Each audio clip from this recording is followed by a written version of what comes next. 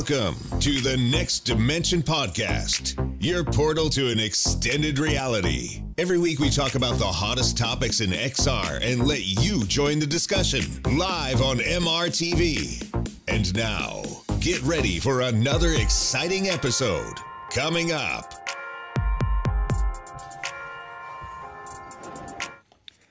Hi and welcome to episode 17 of the Next Dimension Podcast, your new podcast that's all about VR and AR. And tonight we have a very special show that I'm super excited about. I would like to say hello to Guy Godin, the developer of Virtual Desktop. Guy, how are you doing?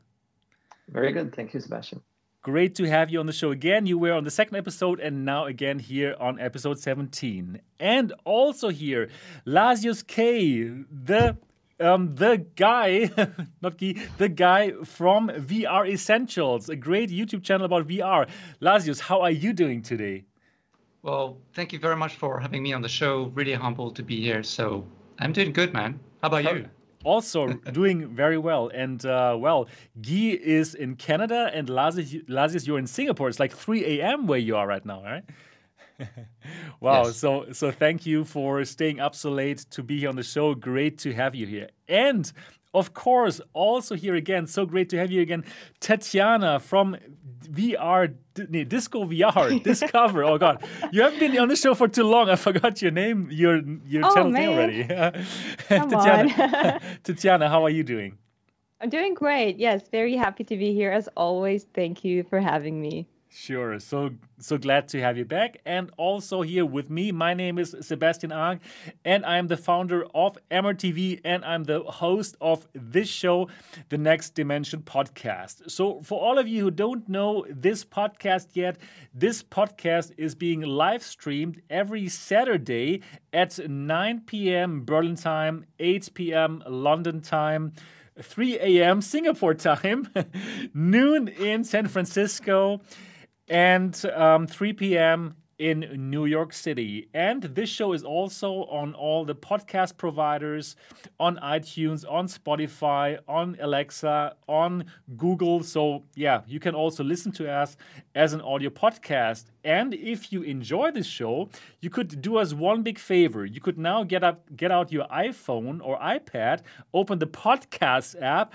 and look for us, look for the Next Dimension Podcast, and do give us a 5-star review. This would absolutely make a big difference. So right now, in the beginning, in the first few minutes of the show, if you could do this right now, this would absolutely help us and it would be amazing. Yep, today's show is super exciting. We have lots of interesting topics to talk about. And of course, the most exciting topic today is going to be the new update, version 28 update for the Oculus Quest 2.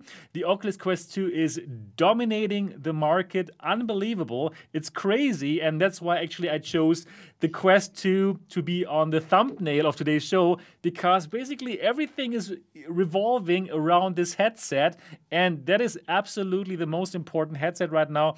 And that's why I chose the Quest 2 as the thumbnail of today's show. So we're going to talk about the update. We're going to talk about Airlink. We're going to talk about Virtual Desktop because, of course, obviously there's like a direct competition now. Like, which software should you use? And there's so many things that we're going to get into in this show. And I'm really glad to have Guy Godin here. It's going to be so interesting. But we're also going to talk about other topics like the Pico Neo 3, the new VR headset from Pico, which is kind of a Quest competitor, at least in China, but they're also going to go worldwide. And Lazius has the Pico Neo 2 here, and we're going to compare the two headsets. It's going to be interesting. We're going to talk about the HTC the conference that they're going to hold. It's going to be called ViveCon. It's going to happen in May 11th, and then they're going to present their new headset. We're going to talk about the Oculus Gaming Showcase, which is going to happen next week. And we're going to hear more about Lone Echo. So we're going to speculate. Is it going to be Quest 2 only? Who knows? Might be. Very interesting. We're going to talk about the new subscriptions that Oculus now supports. Resident Evil 4, the first Quest 2 only game. Oh, wow. This is going to be a heck of a show. My goodness. It's going to be pretty cool. I'm very much looking forward to this episode. But before we get into these topics, normally at the very beginning of the show, we're going to talk about what we did in our last weeks. And also, I'm using these first minutes of the show to introduce our guests a bit more. And I would like to start with Guy. Guy, hello. How are you doing again? You're doing good? Good. Good Yeah, to be. Yeah, good to have you here on the show again. So Thank for you for all of the viewers and listeners who do not know Guy yet, Guy is the developer of Virtual Desktop. I believe that's a software that we all know. It enables us to use our PC, to use our desktop in virtual reality.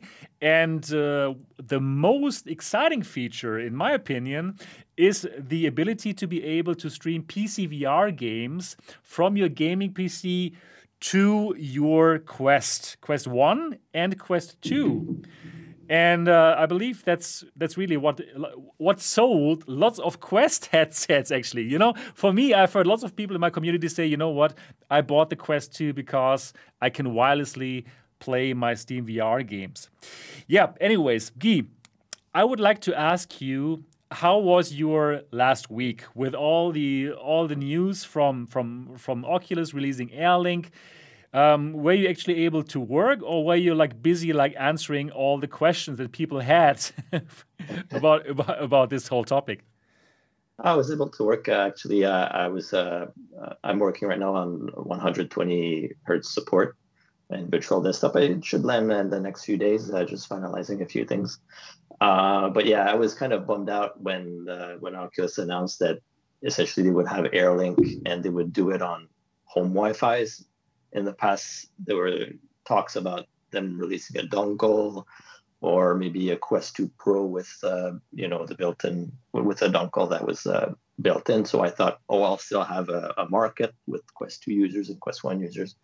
So I was kind of a bit bummed out to see that they actually are doing exactly what I'm doing, which is a home Wi-Fi and entirely home network stuff. So right. So it's really exactly the same, right? It's exactly the same. Like they're doing the same thing. Yeah. And the funny part is they're releasing it as an experimental feature, exactly like I did 2 years ago when the Quest 1 launched. And at the time, they didn't want an experimental feature. They said the Quest is not a place to experiment or to try things. And they blocked my feature from the store. So my feature for the last 20 months was essentially banned from the store. I had to put it on SideQuest, and all my users had to go through the painful process of becoming a developer, setting up an account, and then side loading just to get access to that feature that everyone wanted, obviously. So it was very frustrating to see them just recently allow it in the store without all the patching, and then just releasing their own version. Right. I mean, I totally understand, because it's a feature that they should have had from day one on Quest 1. That's what I would have put in, because I saw it as something very valuable. They didn't at the time, and that's okay.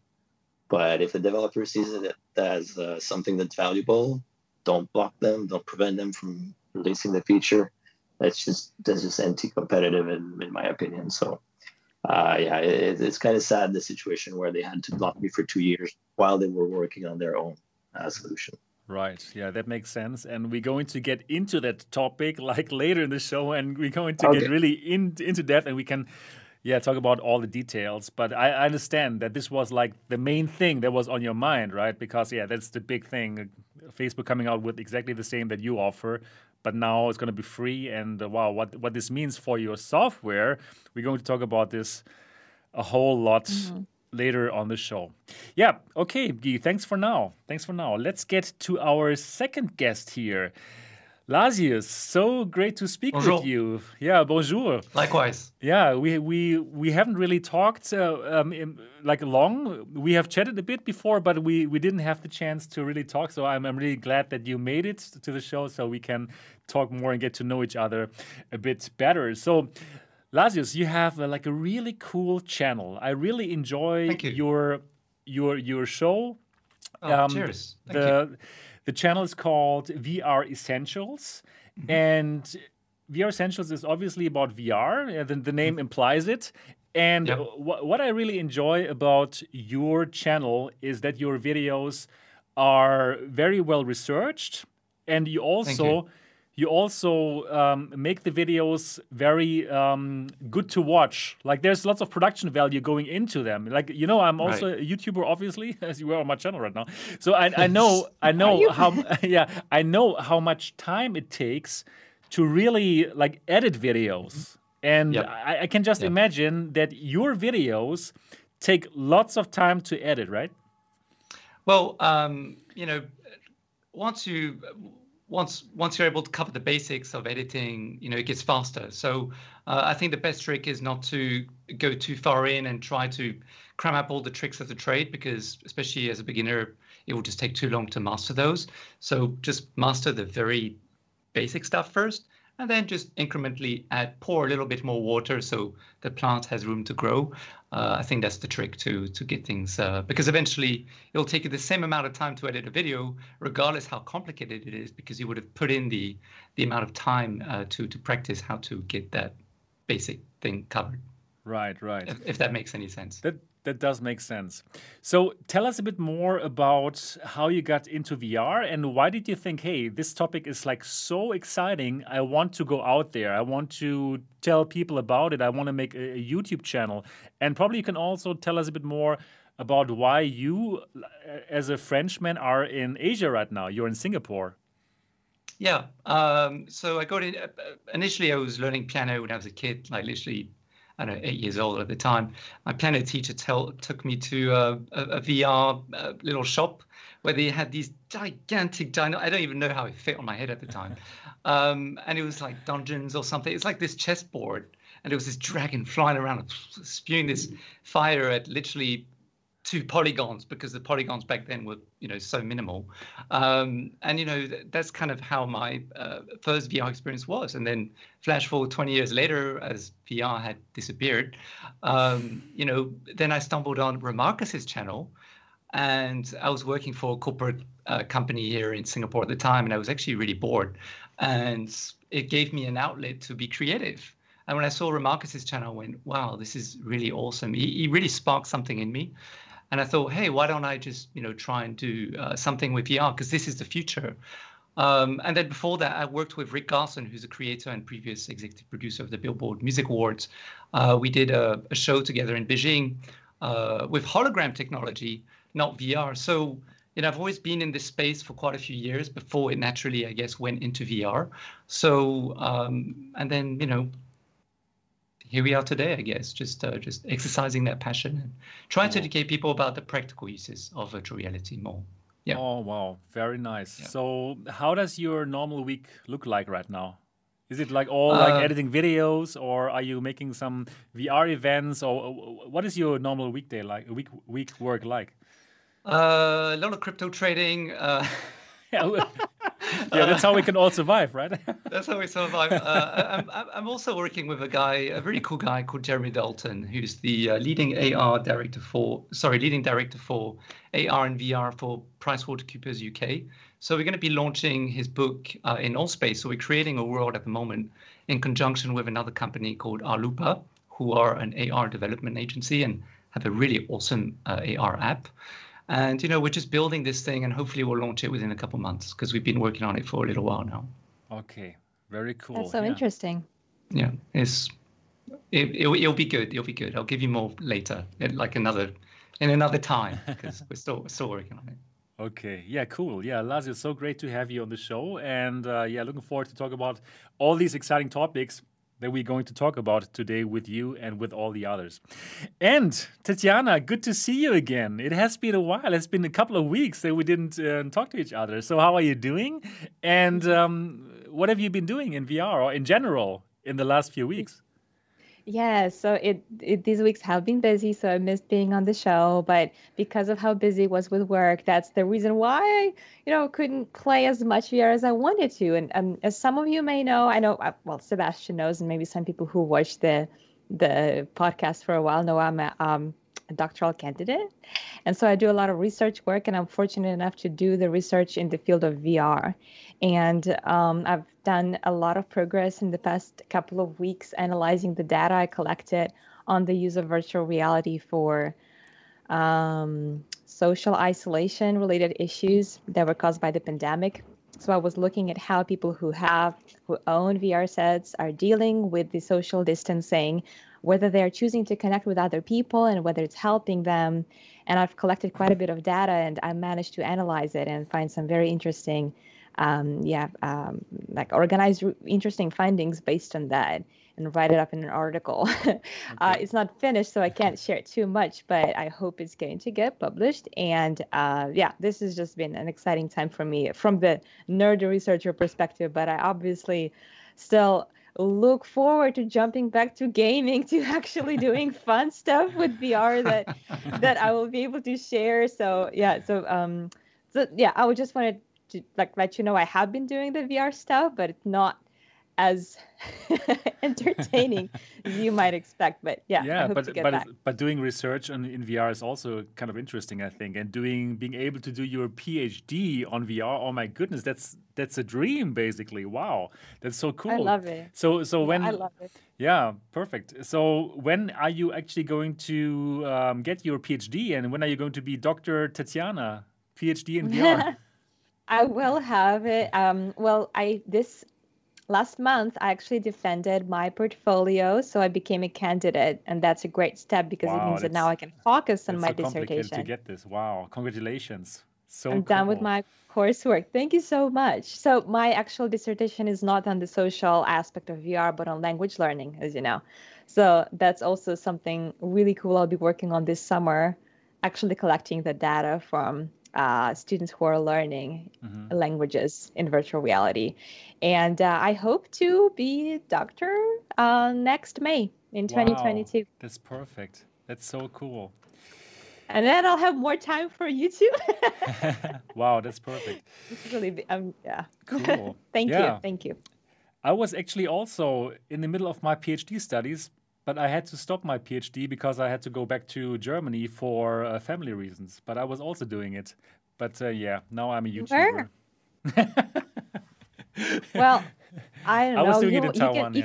Maybe you will still get back because I know you want to teach. I think you would be a great teacher. Teach a course on VR because it's so much needed. There are people who, if they're not in this niche, it's really hard for them to wrap their mind around what VR is until they try. I think there's a large need for VR education in general to bring it to the general public. I would love to teach that at one point in time. Who knows? Yeah. If there's any university out there who would like to have me teach there, I'm here, and my connection is in the down in the description of this video. Okay, cool. Yeah, Tatiana, great to have you on the show again. Yeah. Yep. For me, I was also busy. I'm still working on that secret MRTV project that I'm going to tell you here on the channel about. So I did not do so much in VR, actually. I was using Neos VR today. Neos VR is such a cool world. It's really like the metaverse. I don't know. Have you tried Neos VR? Any of you? Yeah, I tried once. I know that Between Realities are promoting, Skiva from Between Realities is promoting Neos a lot as well. Yeah, it's so good. It's so good. It's really the metaverse. It feels crazy good. How did it feel differently for you, compared to VR Chat or Allspace or all those other VR social experiences? It just feels like you are in Ready Player One. It just they made it so great with so many options, with your inventory, with your friends. It really feels great. I must make more videos about it, I think, promoting it because it's so cool. So yeah, so now here in Germany we have like some meetups, the German VR meetups. They are organizing like an exhibition, like a real exhibition where you can go and where there's like stands. Just if you would go to CES, this kind of exhibition, and everything is in VR, and they're doing it in Neos VR. And I'm going to be like the reporter, like running around that exhibition, and it's fascinating. It's really amazing what you can do in VR right now. So yeah, shout out to VR Germany who are going to do this big exhibition soon, and I'm going to show it on my channel. Yep, that's what I was doing and working on that secret project. That's why there's so little videos. Yeah, just recently I had to come out of my break to make this video about Airlink and virtual desktop. Really needed to get this out, and we're going to talk about this later. So yeah, that was what I was doing. So now let's get to our topics. We have lots of exciting topics to talk about before we get to the hot topic, but there's still lots of interesting things that we want to talk about. And let me just show my screen to the people who are watching this right now. So let's have a look at the Road to VR article. We're first going to talk about the Pico Neo 3. That is the successor, obviously, to the Pico Neo 2. And the Pico Neo 2 was already, yeah, I think Lasius has it there. It's a very nice standalone headset that I also have here. It's a pretty decent headset. Can also stream Steam VR, actually. It has the battery in the back of the headset, which gives it like lots of balance. And I would even say it's more comfortable than the Quest 2 in terms Definitely. Right? It's very comfortable. It's a very nice headset. Very comfortable, yeah. Right. Really good. So the Pico Neo 2, the Pico Neo 3 has been announced, and now we know more of the specs. So the Pico Neo 3 is going to come out in China on 10th of May, and it's going to have a Snapdragon XR2. Now, well, that sounds familiar, right? It's just like the Quest 2. It has physical... Same day as ViveCon. Same day as ViveCon. Oh, same day as ViveCon. Oh, that's going to be very exciting. You're right. Same day as ViveCon. That can be a coincidence. Who knows? Who knows? It has physical IPD adjustment.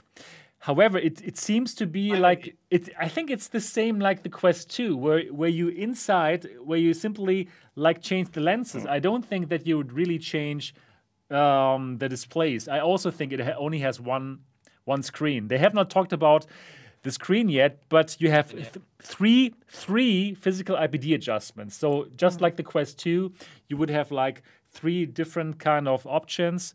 So I think it's basically the same like the Quest 2. It has 4 wide-angle cameras providing millimeter-level positioning and tracking. So that is a big difference. So the Neo 2, it had a kind of different kind of tracking mechanism. It used electromagnetic, which is pretty cool. But I must say, it's good, but it's not as good as the Quest 1 and the Quest 2 tracking. Would you agree, Lasius? No, totally. The fact is that infrared should be the standard, I think, for now for all headsets, because you can just get an IR light, an infrared light, put it in, plonk it wherever, and then play in total darkness. You can't do that with any other tracking on any other headset so far. So hands down, Quest 1, Quest 2 wins on that one. Yeah. Exactly. But for the Pico Neo 3, it now has the same tracking like the Quest 2 and Quest 1. So it's interesting. It's basically like a carbon copy of the Quest 2, but with the battery in the back. And now there's one thing that really caught my eye in that Road to VR article that basically no one is talking about. And I would be talking about it if I was not on my video break. I would directly make a video about it, but nobody else was talking about it. And I would like to point this out. Curved screen. A curved screen clocked at 90 Hertz refresh. So this would be the first headset that I would know of that actually has a curved screen in a VR headset. Isn't that kind of exciting? What do you think? So I was thinking about it before the show, and I'm like, okay, curved screen. And I tried to imagine what kind of, how it would change the perception of VR. Because like when you look at the monitor, there's a flat screen monitor, there's a curved monitor. You can tell the difference. It's like closer to your eyes. All the corners of the screen are in the same distance to your view. But then in VR, you're already there. You don't really perceive the screen as flat. So maybe the reason why people don't talk about it as much is because they can't possibly even imagine what it would feel like. So there's not much to say. Yeah. It sounds cool, but on the back of my head, I wonder, is it just one thing that they decided to include because it sounds cool. Actually, how is it actually going to change their perception? I'd love to know what Guy thinks on this, because also, Guy, when you do your virtual desktop stuff, I mean, you must have experimented on so many different headsets. So what kind of headset have you worked on? Other headsets that had these kind of fluctuating screens, and how did that affect, virtual desktop as you were developing it? I don't think I've worked with any VR headset that had a curved screen before, but the only thing I imagine is just so much more math to get the distortion correct. And so I'm not sure it's that much of a good idea, because if the curve is slightly different, then it means that you need to have some calibration step. I don't know. It just, to me, it seems like a bad idea, but I'm not an expert. I'm not an expert in math and distortion and all that, but I have a feeling that maybe, however, it could be that it's something that future headsets will have, because it could reduce the amount of distortion that you have to do in software and through the lens. So there might be an advantage there, but I'm not an expert in any way in optics. So right. I think that is really the point. If I'm thinking about like making huge FOVs possible, the problem that these headsets now have, if they have these canted displays, like for example the Pimax headsets, is exactly that point. You will get to a point where you have to have so much kind of distortion algorithms working on it, and these algorithms are not good enough to really get this distortion out. That's why with this huge FOV headsets like the Pimax, you have to battle distortions in your peripheral vision. But if you would have like a nice curved screen, you could actually have a bigger FOV, even with a smaller footprint, right? So you wouldn't have this kind of like super sharp headsets like you have with the Pimax headsets, but instead have like a headset which looks kind of normal, like how it does look like this kind of headset, but then still have a bigger FOV. So in my dreams right now, I would hope that they somehow came up with that bigger FOV, like just slightly bigger FOV than the normal headsets, without having to have without the problem of distortion. So that's what I'm hoping. Obviously, we all don't know. We're going to find out in 10th of May. But if they could come out there on 10th of May and say, you know what, we have a headset here which has the same specs like the Quest 2. Probably they can even use the XR2 chipset better because they have a better cooling mechanism. We all know that the Quest 2 XR2 chipset is not really being used because they don't have any kind of cooling mechanism that is good enough to cool the XR2 chipset down. That's why it's not using the full potential, right? But it seems like this Pico Neo 2, it seems like there's some kind of cooling mechanism. Or let's see if there's some pictures here. Let me show that again. So here on the front of the headset, there's some kind of, I would call it like a grill, where some fresh air can come inside. And obviously we hope that's not going to be too loud, this kind of cooling thing. But I believe this is the place where they can really cool down the XR2 chipset in a way that would allow developers to really access the raw power of that XR2 chipset, and then they could probably say, hey, we have the XR2 chipset, you can really use it, and we have a little bit of a bigger FOV because we have a curved screen. Interesting, right? Could be like an interesting device.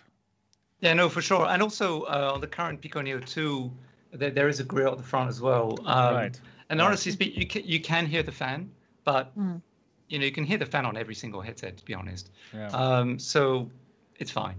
Okay. Wow. So very interesting. But it reminds me of the Star Trek visor, the curved ones. Yeah.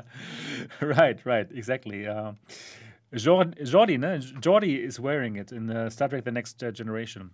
Geordi LaForge. Yeah. Let's geek out a bit here. So this device in China, it's going to be targeted at normal people who want to play games. And they do have a library of games, and all these good things are happening in China. But in the West, most probably, it's not going to be a competition for the Quest 2, right? What do you think, Lasius? Well, we were talking on Between Realities last night about this. Basically, I feel personally that the marketing strategy and business position is really to ride their own wave and create their own wave, which is to become a marketing platform for developers through Pico Studios. Say, hey guys, by the way, we have 2 billion people on, who use our, this is in the future, of course, because you got 1 point whatever billion people in China and 1 point whatever billion people in India, for example, and say, hey, you're a Western developer. Hey, Virtual Desktop, do you want 2 billion more people to use your stuff? And I think that's where they're really going. That's where it would make more sense, because the amount of investment that they just got, even though it sounds like a lot of money, $60+ million or something, it's not actually in the grand scheme of things that much money in this space, to do much in terms of development plus marketing plus everything else, right? So it'll be interesting to see how they develop, for sure. I actually would maybe try to argue against the opinion that it will not be able to compete with Quest 2 because, well, okay, so first of all, in terms of design, yeah, it really looks like Quest, and it looks like they didn't even try to make it look different because, well, in China, Facebook is banned, so they can't use it anyway, so why develop some new design that they would have to build new, I don't know, pool of people who would know that they can trust this headset. They would rather make something similar to something already reliable. They don't need to make anything different. It just doesn't have to require Facebook. And that could be an interesting point that would separate this headset from Quest, because even in Europe or the US, there's still plenty of people who are not happy with the fact that we need to link our identities and our Facebook. Right, Sebastian?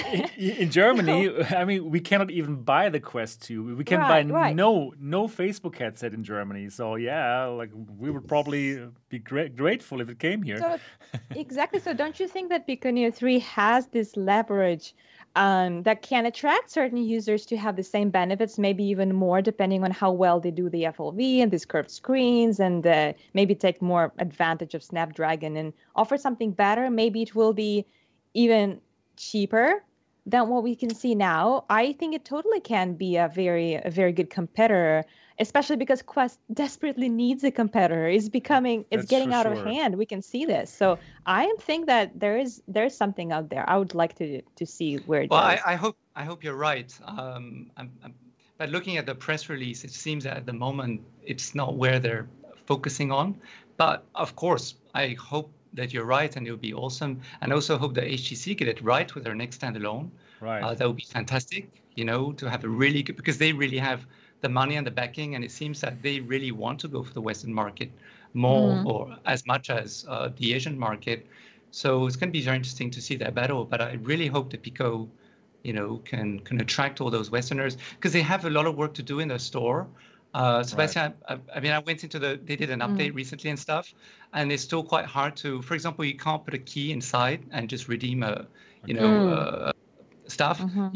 You are supposed to be able to change your currency, but it doesn't actually, there's a little bit of debugging to do there. So I think they need to get those kind of things right as well, to make it easier for people to purchase apps for their friends or their families and all that kind of things as well. Right. So it looks to me that both the Pico and HTC are targeting China because the Quest 2 isn't there. But they've both said that they don't want to compete with Quest 2 in the rest of the world, probably because they're not going to be able to get the price as low as the Quest 2. And they said in their release that they are only targeting business customers in the rest of the world. So, yeah, it makes it hard for developers, for us to be,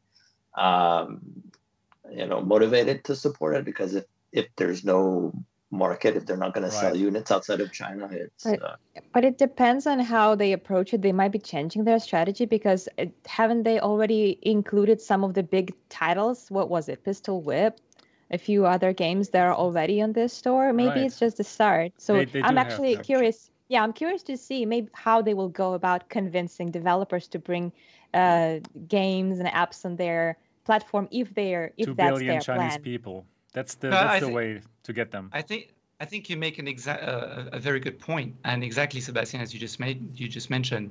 So I think over time, as they amass all these developers and get the trust or the seal of approval from the development community, basically, then it'll trickle down to the Western market. But like you just said, Sebastian, I think the way to lure all those developers is to say, hey, we got 1 billion more people for you who could eventually that's purchase kind of your exciting apps. in general. Exactly. Yeah. It really makes sense, because if they would go now to the Western market, they would fail, because, well, just like just like Guy said, they cannot bring the price of this down to 299 euros. They are not a small startup, but they are still a startup, right? And they would go into a battle that they can't win because, of course, people even here in Germany, we can't buy it, but okay, we can still buy it in France. I go to Amazon France, I order it, and in 2 days it's here in Germany. So yeah, that's what we do here. So they have no chance actually to compete, and all the games, right? Like Oculus is killing it. They are killing it. So why would I go and buy some Chinese headset that probably is going to cost like double the price as the Quest 2, and it doesn't have the games that I want, Resident Evil 4 and all the games that we're going to talk about. So it makes sense that they don't want to compete here in the West against Oculus, and they can't. And that's sad, of course, but we're going to get to this a bit later. So it makes sense that they're going to appeal to the enterprise market. I do consult companies here in Germany, and they do not want the Quest because they're also like afraid of their data going probably to the Facebook servers. And if you cannot simply buy a Quest and use it for enterprise because you have to log in with your Facebook details, doesn't work. And then if you go for the enterprise Quest 2, it costs like $1,000. And okay, then I probably... And you don't have access to the store either when you're business customers. Exactly, yeah. You can't play any games or install any apps from the store. I had so many people who ask me, I got a business Quest. How do I install Virtual Desktop? I have to tell them, you can't because Oculus blocked the entire store. Right. So it's not so exciting, actually, and lots of people ask me here in Germany, like in the enterprise market, so how about the Pico Neo 2? And I tell them, the Pico Neo 2 is an interesting device, but now I will tell them, hey, the Pico Neo 3, obviously, right? It's probably, I will check it here on the channel when I'm coming out of my break. How good is it? And probably it's going to be as good as the Quest in terms of hardware. I believe so because the Pico Neo 2 was already the same. Good. It's probably the same, right? Yeah, exactly. The same chip and everything. So then it's going to be easy for people like Guy to port the software onto the Pico Neo 3, right? It's not that easy because Oculus has their own SDK. Right. If you're a Unity or Unreal developer, it's fairly straightforward because the plugins will take care of that for you. But for me, in my case, I use the native SDK. Right. And so if I want to support a different headset, it's months of work for me. So it's not something I can just do quickly. But OpenXR is becoming more popular and starting to get the headset manufacturers on board. So it's probably something I will be doing in the future, supporting my app through with other headsets through OpenXR. That is cool. So basically it means if you would program like a version of Virtual Desktop against the OpenXR SDK, all the headsets that support OpenXR would directly be able to use Virtual Desktop. Yeah, correct. Wow. Just a couple of tweaks here and there, but I would be able to support all the headset, Wow. That's big. That is really that's big news. Big news for you, Sebastian. Yeah, it is. I think it's fantastic.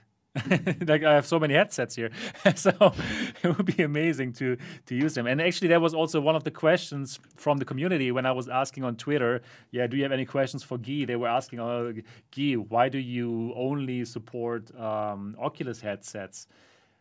But it makes sense because they are the most popular headsets, of course, right? They have 99% of the market, so for any developer, it will make sense to have that, right? So, were you approached? Can I ask you this? Were you approached by other companies to port your virtual desktop, for example, to the HTC Vive Focus or to the Pico Neo 2? Or did somebody ask you? Because you are obviously like the best guy to implement that functionality. It would be I'm always approached. I was approached by headset manufacturers. I can't really speak about it because usually it's NDAs. But I'm looking forward to supporting other headsets than the Quest 2 and the Quest.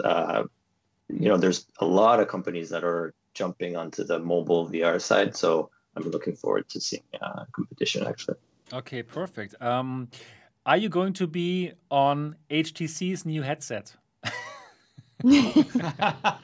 I I can't say yet, but hopefully yes. Okay, cool. You cannot officially say yes, but hopefully yes. Okay, that sounds pretty amazing. So wow. So that means that HTC might not have an additional hardware in that case to patch to the PC, because that was a question we were asking ourselves, is whether Oh wow. you have to I think put an extra thing, right? Oh wow, I do believe that now we have it confirmed that the next standalone headset from HTC will be able to stream PC VR content. Guy, always good to have you on the show to learn these kind of things. And all the people who are watching the show right now, they heard it first. And that brings us to our next topic here. And the next topic is the following. ViveCon 2021 is something that HTC has now announced on their Twitter account. Yeah, the Twitter account is very interesting. The HTC Vive Twitter account, I can just recommend everyone to follow them because there's always something exciting going on there. So May 11th, it's one day later actually than the Pico thing. The Pico thing is on, yeah. So May 11th and 12th is ViveCon 2021. And HTC has announced that, and they are teasing a headset reveal. So I believe in the picture that they have posted on the Twitter, it seems to be that silhouette of that new headset, of that standalone headset that we're all hoping for. So we don't know anything else about ViveCon 2021, but most probably only going to be about, it's not only going to be about this headset, but this headset should be revealed finally. And I must tell you, in my opinion, they are not doing a great job like teasing it for such a long time. I mean, HTC, they've been teasing that tracker for 6 days where everyone thought, okay, that is the standalone headset. And I was the guy, right, who was like making the videos about it. Like I was so excited about it, but and then it turned. You. Yeah, they tricked we all to be fair, they tricked all of us. Yeah, they did. Yeah, we were all dummies on that one. So. Yeah, right. So yeah, and the thing about this that I want to tell everyone, I don't understand the Vive PR. Why don't they tell people like me before with embargo, okay, Sebastian, we're not teasing the headset yet, right? I mean, I wouldn't say anything, right? So why didn't they just like tell me before? But anyways, that's another story. Now we're talking about ViveCon 2021 and the headset, and they now teased like this one picture of this headset where we see a camera, but now it seems they're only going to give us more details May 11th, and I have the feeling it's a bit too long, that time from now until May 11th. How do you think about that, Tatiana? I just wonder why they're being so secretive about it. Don't they really want to build a hype about it? Because if they are preparing something amazing, if there's like some kind of developed technology, better visuals, better resolution, FLV, I mean, wouldn't they want us to get hyped about it? I don't understand. I think it's a little bit misleading. I mean, I personally think it's still going to be quite expensive for a standalone headset. Sure. However, they develop, because Vive always has a little bit like higher, I don't know. They need to make money from the hardware as compared to Facebook, who don't, right? So it's a different story. If they do have better hardware packed into it, and it is going to be more expensive, I also think it's going to be one of the possible competitors to Quest 2, because there are people who will be willing to spend more money to get a better quality headset and to have it wireless at the same time. I think it's a good move. I'm actually getting excited seeing so many really promising wireless standalone headset coming out, because we need those. We really, really, really need those. I think so too. I might expand my own collection because I've been a Quest girl for so long. I really need to get more to compare them. So this is good news for me personally. Gonna be interesting. Lazius, what do you think? Do you think this is this is a headset that could probably compete against the Quest 2? What is it? Is it just for enterprise, or is it like something that's also for us and consumers with games and stuff? What do you think? Well, first of all, I think Tatiana made a very good point there in what she was saying. But also to add to that, I mean, HTC, I think it's just great the way they tricked us. To be honest with you, I think it's just a show of good sense of humor, and we shouldn't just take ourselves too seriously. I just mean that's for sure. That's for right? sure. And also, I think they're just milking the cow as much as they possibly can, to be honest. Too much, in my opinion. Oh, they're milking that cow. Wow. But they have to, because look at what happened with Facebook recently. They just, boom, went in there and they're like, how dare you start talking about HTC? No.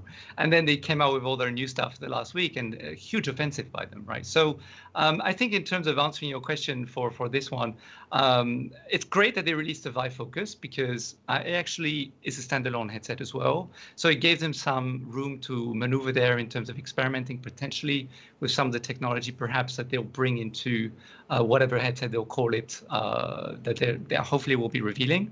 So it sounds to me it could be for both business and consumers. But they did say, okay, now let's get down to business. Let's get down to business, right? So that could be a hint. Right. That makes sense. We're just gonna have to see how it goes. But I think they definitely don't want to get this one wrong if it is going to be for mass consumers, because it'll be very hard for, I think, the general public to trust them if they get it wrong on this one compared to the Cosmos, right? Where they had a lot of issues. They kind of got it wrong with the Cosmos. Let's just say it, right? And it was like, in my opinion, it was only one of their last chances with us consumers to get it right, but they couldn't get it right. So that is kind of a problem. The thing is, if this headset is for enterprise only, it wouldn't make sense that they're teasing it like they do. Because they tease it on Twitter as if it was for us consumers. If it was only for enterprise, then they could just make like one press release. Okay, this is our headset. This is the best for consumers. But instead, they're doing it as if it was something that we should be excited about. What do you think, Guy? Do you think this is going to be something that is for consumers as well, or is it only enterprise? I think they're going to market it as enterprise, so that way they can charge a premium on it and not look too bad, right? They did that a bit with the Vive Pro, right? It's the professional, but they charge a premium on it, but then regular consumers buy it. So I think it's going to be the same deal here, where they're not going to prevent regular consumers from getting it, but they're likely just going to target professionals and enterprise. Okay, that makes sense. But why do they tease it as if it was something exciting for consumers? Is it just like the PR department doesn't know what they're doing, or what is it?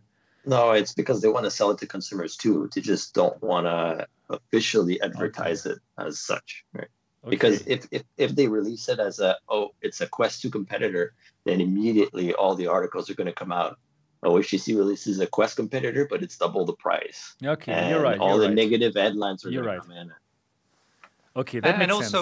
And also, let's not forget that if you had, for example, Singapore Airlines or whatever airlines, buying an enterprise headset, generally speaking, they would buy it in bulk. So suddenly you have 100 or 500 people or 1,000 people using it to be trained for whatever purpose. And then if indeed it is a good headset, and they trust their company to have gone, they bought this one because obviously it has to be the best one, then perhaps, that would also be a side door way to get them to boost sales on the consumer front after doing the enterprise sale. Right, that makes sense. Perhaps. So if this is an enterprise headset only, then there's probably not a game store, right? Guy, what do you think? Will there be something like a Quest store, or are there some mobile games that could be played on this standalone, or only streaming using virtual desktop? No, I think it's still going to be a good consumer headset, like the original Focus were, right? They weren't that great, but they were consumer headsets, right? You could install games and all that, right? You could still do everything you do on a headset. So I don't think they would block that. I'm sure they're going to make it available for consumers, but I have a feeling that they're just doing this to avoid the comparison against the Quest 2 directly. So only informed users that don't want a Facebook account are going to go and buy it, right? So. And they have Viveport.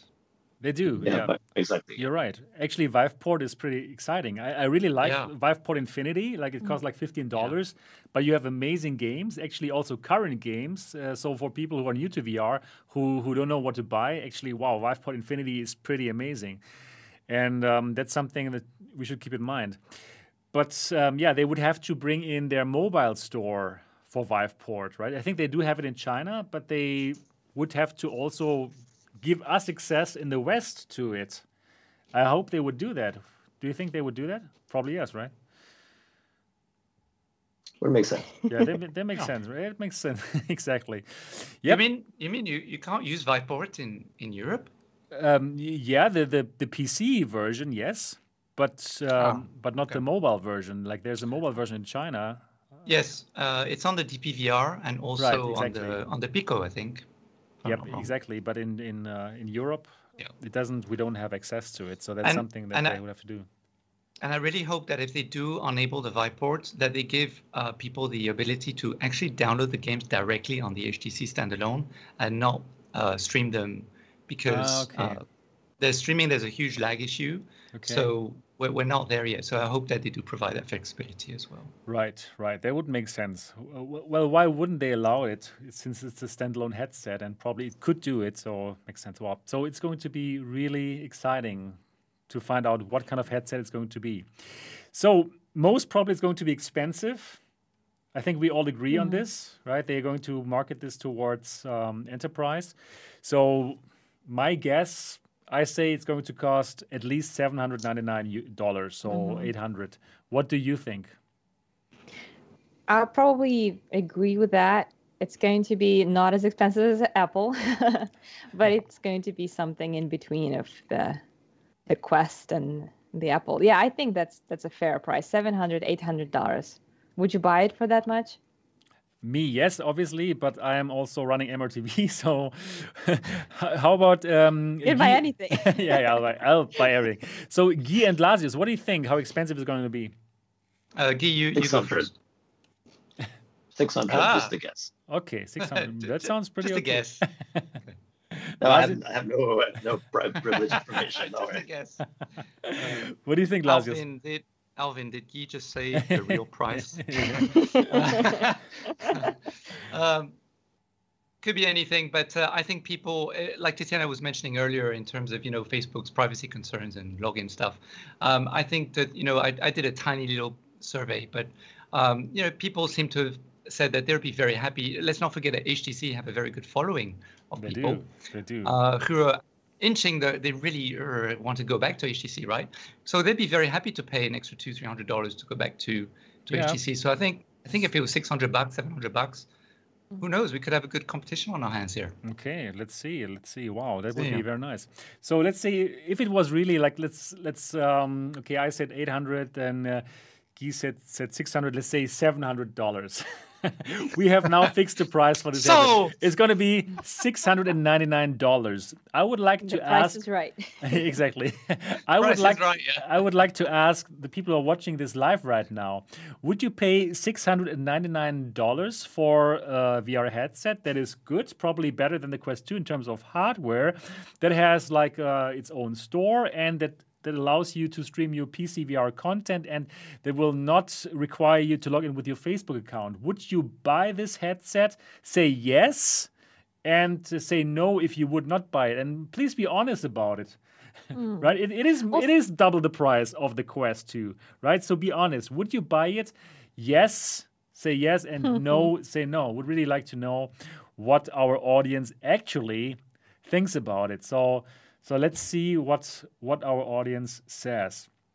So RG says $449 or bust. Janred says yes. Let me put on my glasses to be able to read this. Jarut, yes. If they actually commit to it, yes. Artsin is honest. He says no. Jojo, yes. Yes, no more Facebook. Yes. Artsin says no games. Yeah, probably that's true as compared to what Oculus has, right? They will definitely be in the advantage for games, and we're going to get to this in the next topic. So Afonso, no. Some yes, no. Get the Quest 3. So yeah, if they start to develop games as well, then yes, probably no. Yep. So yep, let's say probably it's 50-50-ish. Also, was there any mentioning of controllers on this headset, or did I miss it somehow? No, we don't know. We They- don't know anything. Oh, yeah. They didn't even mention it because that's, I don't know, if it had a hand tracking feature and there are no controllers, you just use your hands like what Apple seems to promote. That would be a really cool thing That to would be hype it cool. up as well. Yeah, right. But we don't know anything. Yeah, and the thing is, we are really spoiled by Quest 2 because it's so good, right? It's so cheap, and the hand tracking, it's so good, right? The tracking, everything is so good. So we are really spoiled, and it's not easy to compete against the Quest 2 because I must admit it, and you know, I'm not a fan of what Facebook is doing with the forced Facebook login, but the device itself, it's great, and all the software, everything is perfect. I must admit it, it's the best consumer VR headset that we have right now. I heard there were a lot of issues since version 27 or 26. There were a lot of people who were having Really? a, Okay. a lot of problems with their Quest. Yeah, I don't the know, as you know, I don't have a software Quest. I sold all my Yeah. Quests, so I don't know, but Wow. that's what I heard. Wow. Yeah, there's lots of performance regressions since a couple updates. Okay. The Guardian especially is just a pain in the butt. It just it tanks the performance, and yeah, lots of users complain about that on Reddit. And Okay. yeah, it's been a problem for a few updates. All right. Okay, guys. It's all solvable, Interesting to know. Yeah, all right. Of course. And they got lots of people who will for sure work on this right now. Anyways, let's get to our next topics here. So we are now getting into Quest topics, into Oculus topics. So let's talk about these, and I'm going to share my screen. The Oculus Gaming Showcase is going to go down next week, and we're probably going to hear from Lone Echo 2 again. No, not probably. We are going to hear from Lone Echo 2. We haven't heard from Lone Echo 2 for quite a while. They should have been releasing their game like lots of time before already. So it's kind of time that we hear what's going to happen with Lone Echo 2. And now we're going to hear from Lone Echo 2. And I would like to ask you, Tatiana, for example. Tatiana, what do you think? Is Lone Echo 2 going to become a Quest 2 exclusive, or is it also going to come out on the Rift store? Something, that Facebook has not done anymore, like launch something on on the Rift store for PC. Well, it's a tough question. Probably maybe last week I would definitely say no, it's not going to be an exclusive. Why would they ever do that? Of course, they want to do it on Rift and everywhere. Let's make it accessible. But then the surprise with Resident Evil came to see the light of the day for only not just exclusive for Quest systems, but for Quest 2. I mean, we'll talk about it, right? Right. So after they pulled this stunt, I have no idea what to expect. They just might, but it will be a real betrayal because everyone who has played Lone Echo on different systems, they'll be expecting, to play the sequel. They'll be excited about it. If it's just Quest 2 exclusive, that will be a huge disappointment. And I don't know if that's what's going to happen. However, it's hard to say. It's really hard to say. It's depending on how they want to play it. Right. Lazius, what do you think? Well, a couple of things. First of all, why is there still sorry, I don't mean to say this. You can say everything on this show. It's amazing. Why is there an Oculus Rift store still? Yeah, right. Is it going to be there for long? That's my first question. Okay. Is it going to No. be cross-compatible with other VR headsets if they're going to stop the Rift and they're going to keep, the Oculus store? I don't know. I'm just throwing this out in the air. Also, Paradise Decay was saying that there's a rumor saying that apparently it's going to be available as Quest 3 with Quest 2 compatibility. So what does that mean? No, That he means was. you're only I gonna think launch it PD when the was Quest 3 only comes making a out. joke here. Hi, PD. Good Oh, to you're have you making here. a joke. Okay, No. all right. Wow. Now that would be very surprising. But Bosworth has already, in a recent AMA, said the Quest 3 is not a thing right now, and the Quest Pro 2, no. The Quest 2 Pro also no. And the Quest 2 is going to be their headset for a long time now. So no Quest 3 and no surprises with Quest 3. So, Guy, what do you think about Lone Echo 2? Do you have an opinion about this? Do you think it's going to happen Quest 2 only, or is it going to be a Rift game? It depends really when they started the development, because, for Medal of Honor, they had been on PC for a while. Right. But then they kind of gave up on marketing anything, just said, oh yeah, just release it, whatever, we spent so much money on it, and just release it. And it was like an afterthought, really. They didn't really care about it anymore. So I have a feeling if they announce Lone Echo 2, it's probably going to be Quest 2 only, maybe, and maybe Quest, because they have Echo VR running on Quest, right? So I have a feeling they probably would be supporting it, Lone Echo 2 only or Quest 1. But it's definitely not coming out on the Rift Store. The Rift Store, in my opinion, is dead, and Oculus wish it died sooner. Right.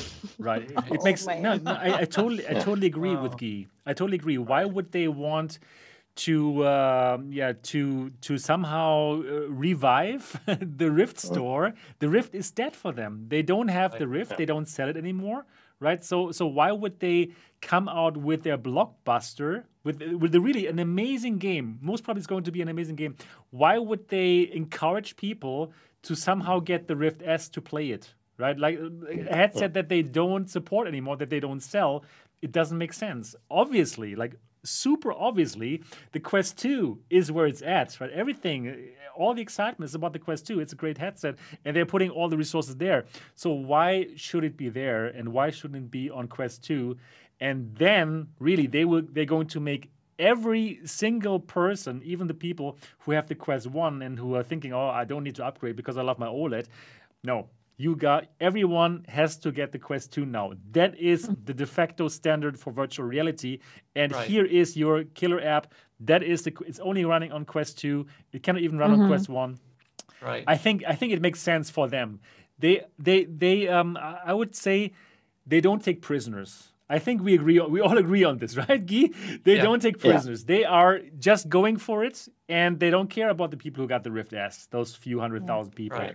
They don't care about. Look at the numbers. Yeah. Like they have probably my guesstimate is probably around 5 million Quest 2, 2 million Quest 1s, and about only 10% of those users actually have a PC to run PCVR games. So for a game developer, if you want to release a game, you can either choose to target mobile, where you're going to reach like 100% of the user, or you can target PCVR, where you're going to get 10% of the Quest plus all the PCVR headsets, which is probably like maybe 1 million, 2 million total. So it's kind of like the market is 5 times bigger if you go for mobile. So it just makes sense from a business perspective to target the Quest.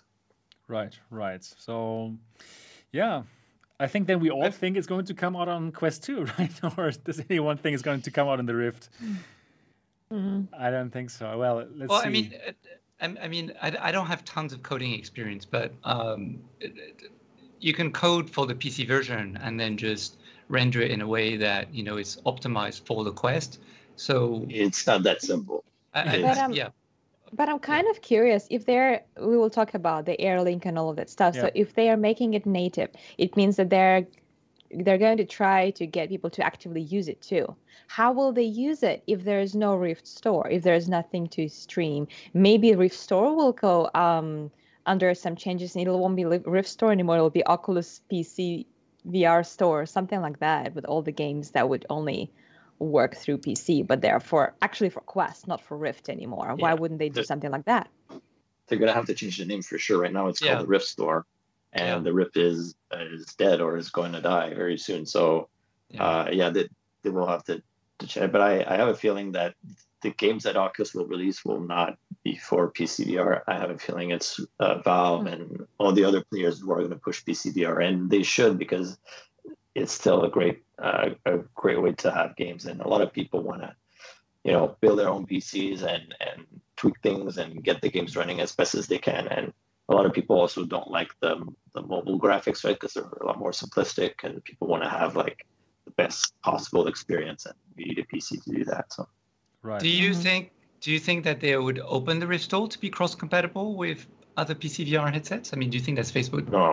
They haven't done that, and I wish they That did, would be too because- generous for Yeah. them. No, I mean they would make money from it because they would Right. actually take a commission or a cut or a They- sub-license or whatever, right? But aren't they all about exclusivity? And that will be not exclusive at all. Like, I guess They they probably could- don't make a lot of money from the PC store, honestly. They probably Right. make like 1% of the Quest store revenue right now. It's so low. It's incredible. I can only tell you one thing. All these amazing games, Asgard's Wrath, and all these games, they are going to stream to the Quest 3. That's what's going to happen. Yeah, I said it again. Cloud XR streaming is going to happen, and okay, probably not this year, but it's going to happen soon enough. We now just had the news that NVIDIA's Cloud XR is now also supported by the Amazon Cloud, right? So it's going to be very easy to set this up and to make this run. So, in my opinion, all these games that are now exclusive to the Rift store, they will be on the Quest 3 via cloud streaming. So. Yeah, one more time that I could mention that I believe in the cloud. So you mean a bit like what Shadow's doing, right? Or Vipor? Yeah, Exciting. of course, Right. exactly. That's going to be the big thing, probably for the Quest 3 or Quest 4, but it is going to happen.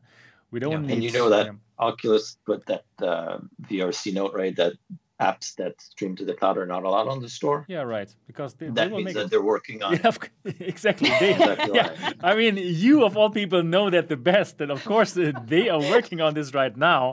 So that's why they're not allowing any Obviously. other company to get into the market. It's just the same thing Yep. like with virtual That's a desktop. good Yeah. point. Yeah, okay, all right. So let's get to the next topic very quickly. And yeah, we also have mentioned it before. And the topic is that Resident Evil 4 is going to come out, and it's going to be the first game that is Quest 2 only. So it's not at all supported for the Quest 1 owners. So that is very remarkable, because before we had the clear announcement from Oculus that all games must be compatible for Quest 1 and 2. But it seems like with this kind of policy is now gone, and I do see that we have now the goodbye for the Quest 1 owners, right? We see that Airlink is not supported on the Quest 1. We see now the first game, the first Quest 2 game is going to come out. So would you agree that now we're seeing the goodbye for the Quest 1, Lazius? Well, this is going to pose a lot of issues, I think, because the Oculus Quest 1, if I'm not wrong, you don't need a Facebook account yet to play it, right? Is that right? It's not until next year or something? That is right, but if you get a Quest 1, you cannot make Right. a new Oculus account. So before Right. you could so you still have to use a Facebook account now. If you mean you still have to use a Facebook account now with the Oculus Quest 1? I thought you had a choice. If you already have an Oculus Oh, account, if you already then yes, have it, but you right. cannot make a Okay, new Oculus okay. account. So basically, Right. you're still forced to make a Facebook account. Right. So for new users, they have to Right. create a Facebook. Right? Exactly. So I think for all those who have been hoarding their Oculus Quest 1, waiting for, whatever other headset coming, then that might, cause some issues. We're going to see a lot of Reddit things coming out and all that kind of stuff. But yeah, I mean, of course, if we look at the history, like Oculus Go, I think they stopped, updating the App Store over there.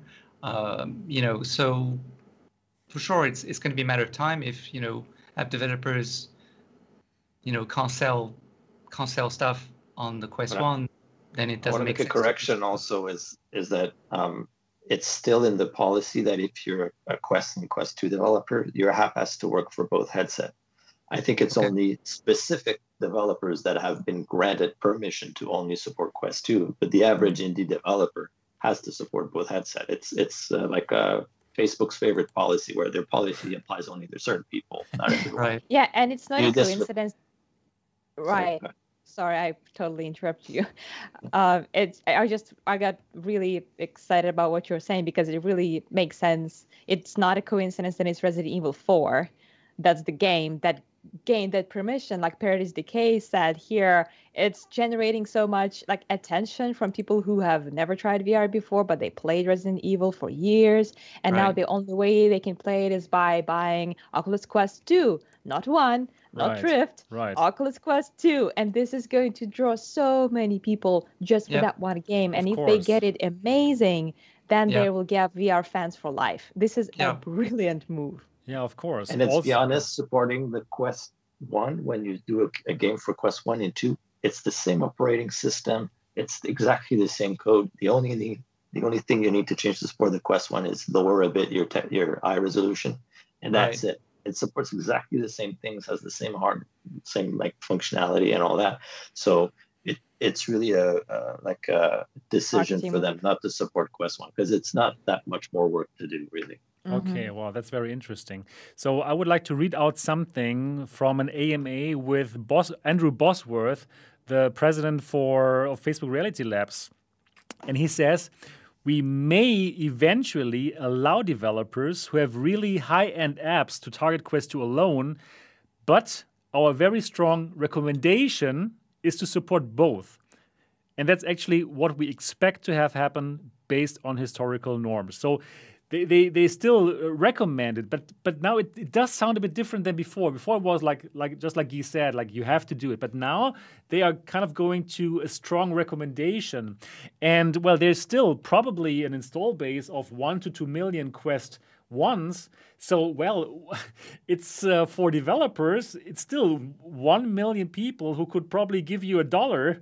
And well, if I was a developer, I would still, of course, do it for both. It makes sense, right? Just from the money. Depending, of course, if you really have this high-end app that only can work on the Quest 2, then of course it might be. You can scale it down easily. It's right. I think it's just, well, either they don't want to put. I mean, it costs maybe a little more for a big studio to support on other devices. It's more testing. It's a little more, but it's not that much more complicated. Okay. And it's also not that much more money. If we were saying that only 1% comes from the store, would you rather make that a fraction of a percent, or would you rather use this opportunity to push people to buy a more expensive headset? So it's obvious what they chose. Well, content is king, and this is going to put more pressure on HTC and well, I mean, because not going for the masses, but whoever will be coming out. You know, it just goes to show that these are the kind of marketing strategies I think competitors will also have to think about quite seriously. Right.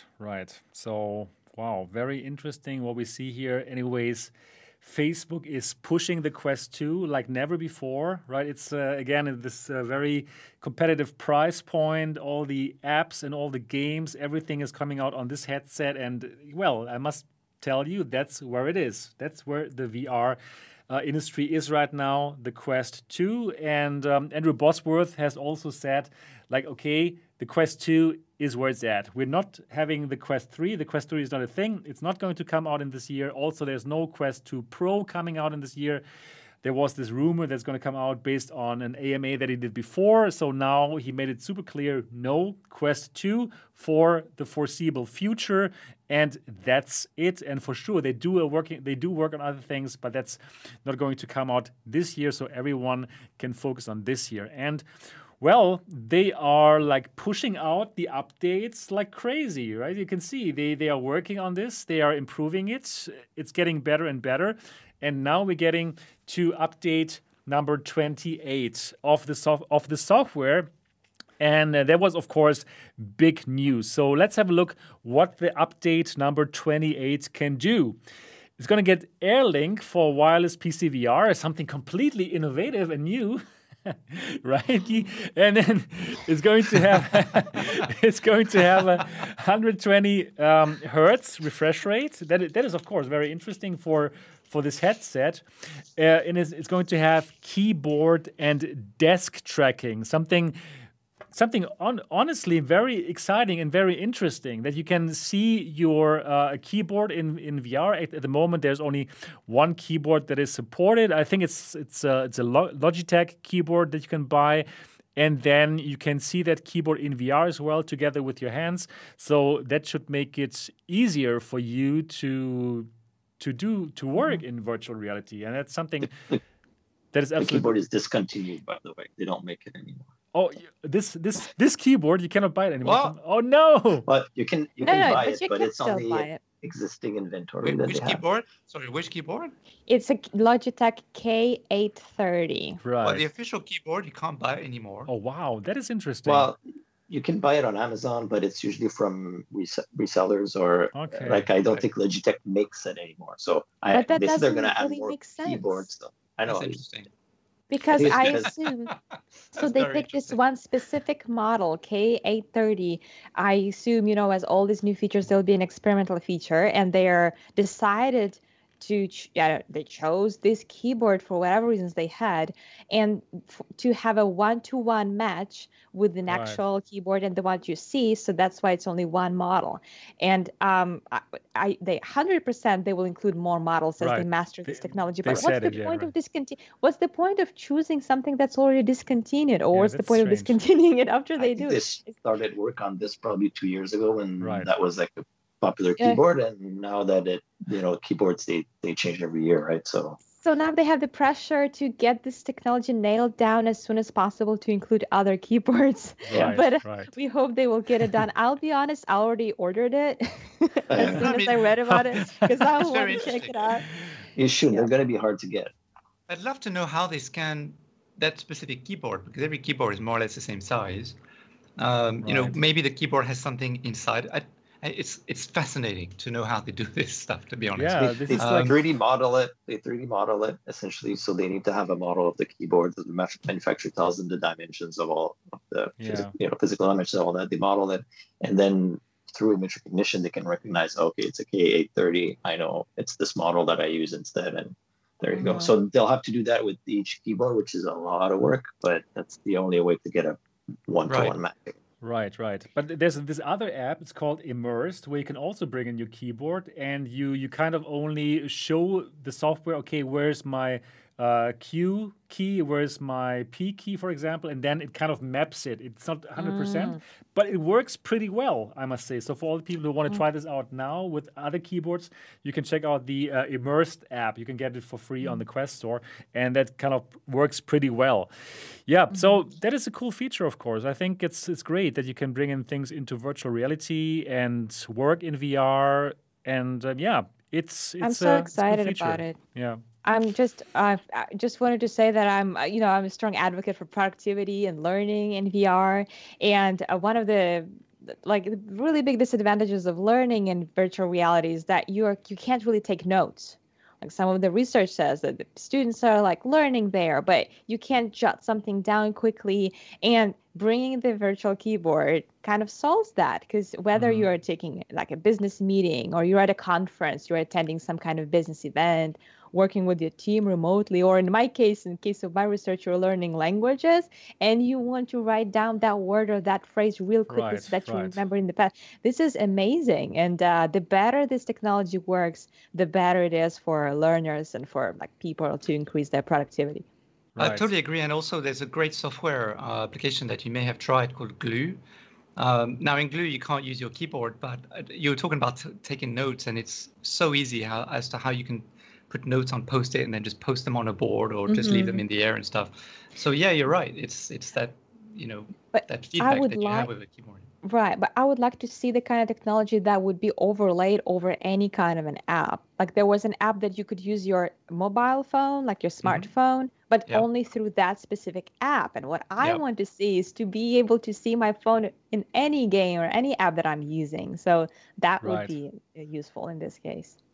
That would be really cool. Sadly, there's no API on Quest for third-party developers to do overlays. There was one app that tried to do it, and it's called YourFit, and they got sniped. Exists. So yeah, no, we can't do overlay apps. Only same with the Rift Store.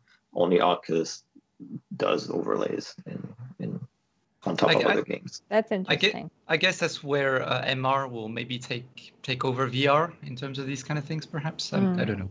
Maybe. Well, Steam VR supports it. Steam VR lets you bring any other third-party app within your games and all that. So on that side, they have a lot of support for that stuff. Right. But I hope they will do it on Quest. That would be so good. Like also for like people who want to stream and read the chat, right? If you want to read what people are like saying when you play games. So this is something that is sorely missing right now, but I believe it's going to happen at one point. So bringing in the keyboard is actually a cool feature, and I think it's it's a great thing that they included it. Also, the 120 hertz feature, it's kind of surprising, right? That like a $299 device, $299 plus your privacy, is going to have something like this, 120 hertz. Do you think that that developers are really going to implement it into their games? Because it also means that the battery life of the Quest 2 will be shortened through this, right? Yes, that's correct. Yeah. Yeah, you need a game that actually is simple. In order to do 120 hertz on the Quest today, you can't have a graphically intensive game. Most of the rapid games like ping pongs or there's Record Free, Element Table Tennis, and Cubism, like simple graphical games will be able to do it. But I think most apps, or even most apps today, are still stuck at 72. Only a couple do 90.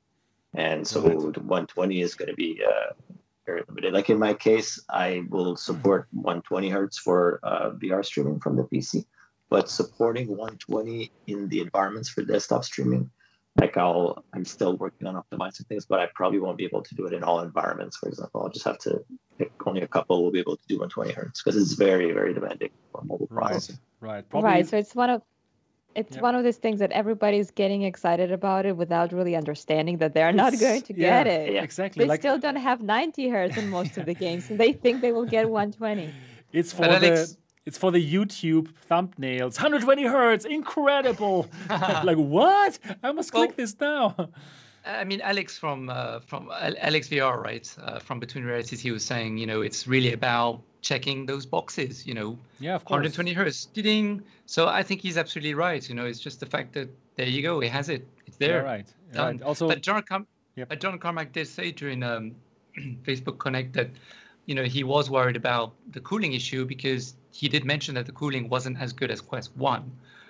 So it could potentially cause some issues. But again, as Guy is saying, it would take time for VR developers to build their apps to run at that kind of refresh rate. Right. So just like person in our chat is saying right now, marketing gimmick.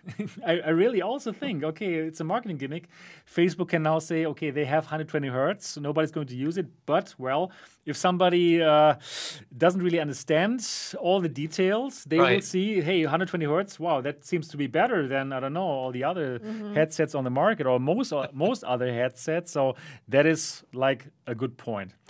Now we're going to get to the big topic, and it's going to be so interesting to find out what Guy thinks about it. Of course, we have already in the beginning of the show got a glimpse of what you think about it, but it's going to be really interesting to get into depth now. And now we're going to talk about the AirLink feature. So with update 28, Facebook allows, for the first time, not really, users to wirelessly stream PC VR content from their gaming PC over to the Quest using the normal Wi-Fi network.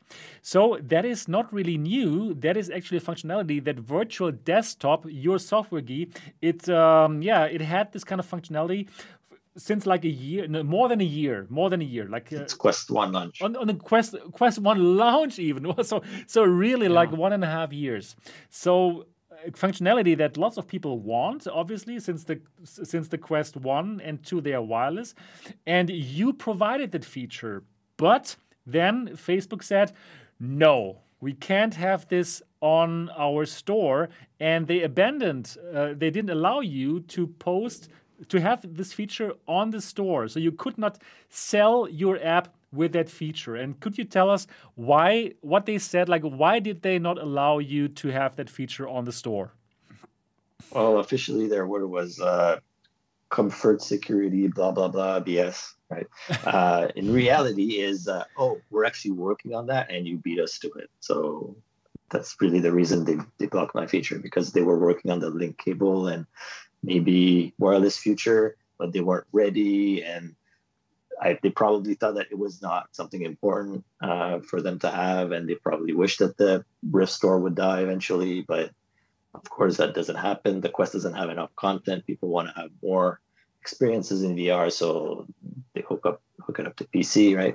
So that's the feeling that I have, is that they were bummed out that I kind of got something before they did, so they just blocked it and prevented me from competing with them. Wow. That is sad.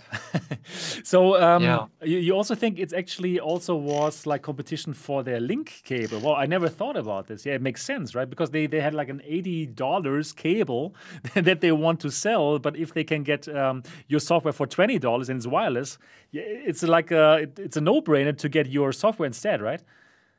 Yeah, there's a link cable, and they probably also didn't think it would work well for majority of people, and that's what we heard, that they were from Carmack, that there was a lot of fight inside of Oculus where they wanted to say, oh, is it good enough for some people because it's not good enough for everybody? Is it something we should release? And there was probably a lot of debate internally, and I think the popularity of my app showed them that it's something people wanted, even though they need a good network, they need a good PC and all that. But a lot of people, play hours every week and they enjoy it. So it's probably because my app was so popular, they decided, okay, let's actually move ahead with the release of this AirLink. Okay. And also, they always have these experimental features. They never really have the problem. Just adding this little sentence that says, hey, guess what? This is experimental. So it means that it might not work perfectly all of the time. And just the fact that they completely forgot that they have it and just said, oh, we can't guarantee the quality, shows the kind of BS that statement was. Yeah, they didn't allow my feature in the store because they said the Quest platform is not for experiments. And then a few months later, they added the experimental tab on the Quest. I was like, what the hell is that thing? That's hilarious.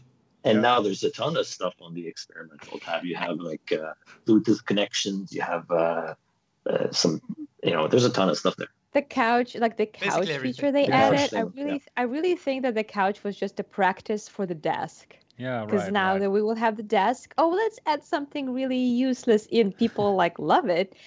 I used it once. I never used it again, but people loved it. And I really think they only included it to test out how it's going to go, how people will perceive it before adding the desk. So it was totally experiment. We were like the subjects of their study. They were testing this feature on us. Agreed. So I just want to know, Guy, how did actually Facebook tell you that you're not allowed to have virtual desktop on the store? Is there actual communication going on? Is it like you told Facebook, hey, you know what, Facebook, I have this cool feature that people can use the Quest wireless, and they straight out told you that, what you told us now, or what they also later in tweets told you? Or how can I imagine does this kind of communication work, if there was communication? Tell us a bit more about that. Well, basically, I had been working on it for a few months, and it's not something that I had ready to put in the bill that they tested, right, for the release. So it's not something that I told them anything about. It's something I was working. I was myself not even sure. Is it going to work? Is the latency going to be low enough? Is it going to be something that people can use? I had no idea, but I worked on it, and a week after Quest release, I put it in the bill, but I didn't advertise it. I just put it there. I said, if people find it, I'll be curious to know what they think, right? Because essentially the way it works is once you're connected to a computer, you could just launch Steam VR and it would automatically jump in VR in the headset, right? So it's nothing you have to do. It just works. And then so I put it in, and I think it took another week before someone found out, and it went on YouTube, and then all people were like, oh, you can actually just launch CVR and it works, right? So, and then I got a phone call from Oculus, and they basically told me, either you remove the feature or we're going to pull your app from the store. Wow. So, wow. I didn't really have a choice. It was either, no income or I have income, but then there's a missing feature in there. So, is it because of Steam, really, that they removed it? Well, initially my app only did Steam VR streaming. It could be, but I think it's just because they were afraid that it would overshadow what they were working on with Link and all that, right? So, so thankfully the SideQuest folks, told me, hey, you can actually put stuff on SideQuest and you could put your feature behind that. So that's what I did. I put it on SideQuest and made it available there. So they reached out to you? They reached out to you to suggest that you do that? I think if I remember correctly, it was some folks who suggested that, oh, you could put the feature on SideQuest. And I thought, oh, it's a great idea. And I looked into that and decided, oh yeah, let's do that. Cool. And it very nice because SideQuest made it a lot easier. It is still complicated for the average user, but it made it a lot easier to install the patch and have access to the feature. Right, but it's still complicated. I mean, for the normal user, for the normal person, it's like too complicated to make like an organization, then go to the dev install mode. USB drivers. Yeah, it's too much. It's like a hurdle that is for normal users too much. For us who are watching this podcast, we're obviously like enthusiasts and no problem.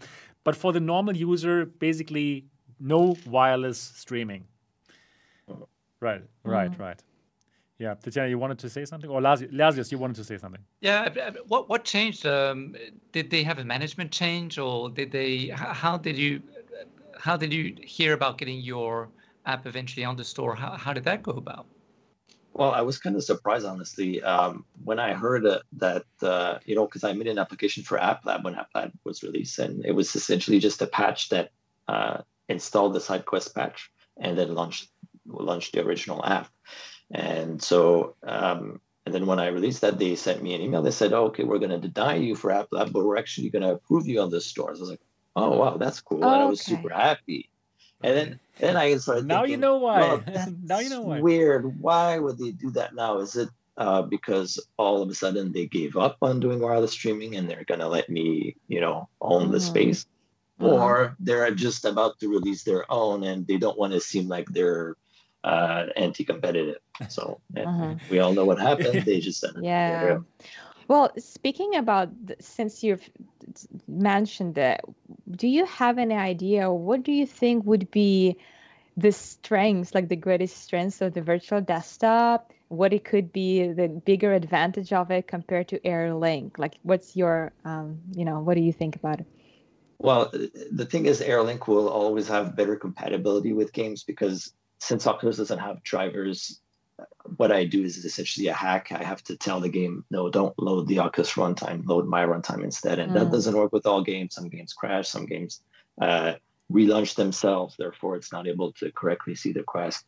So for compatibility, there's always going to be some games that are only going to work on AirLink. With virtual desktop, what I like about my app compared to the whole link cable thing is that you have access to your desktop. You can just double click the menu button and you switch directly to your desktop and you don't have all the clunky Rift interface, right?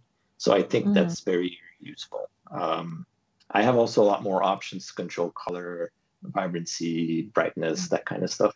Oculus usually just go for, there's one color and that's it, and you can't change any of that, right?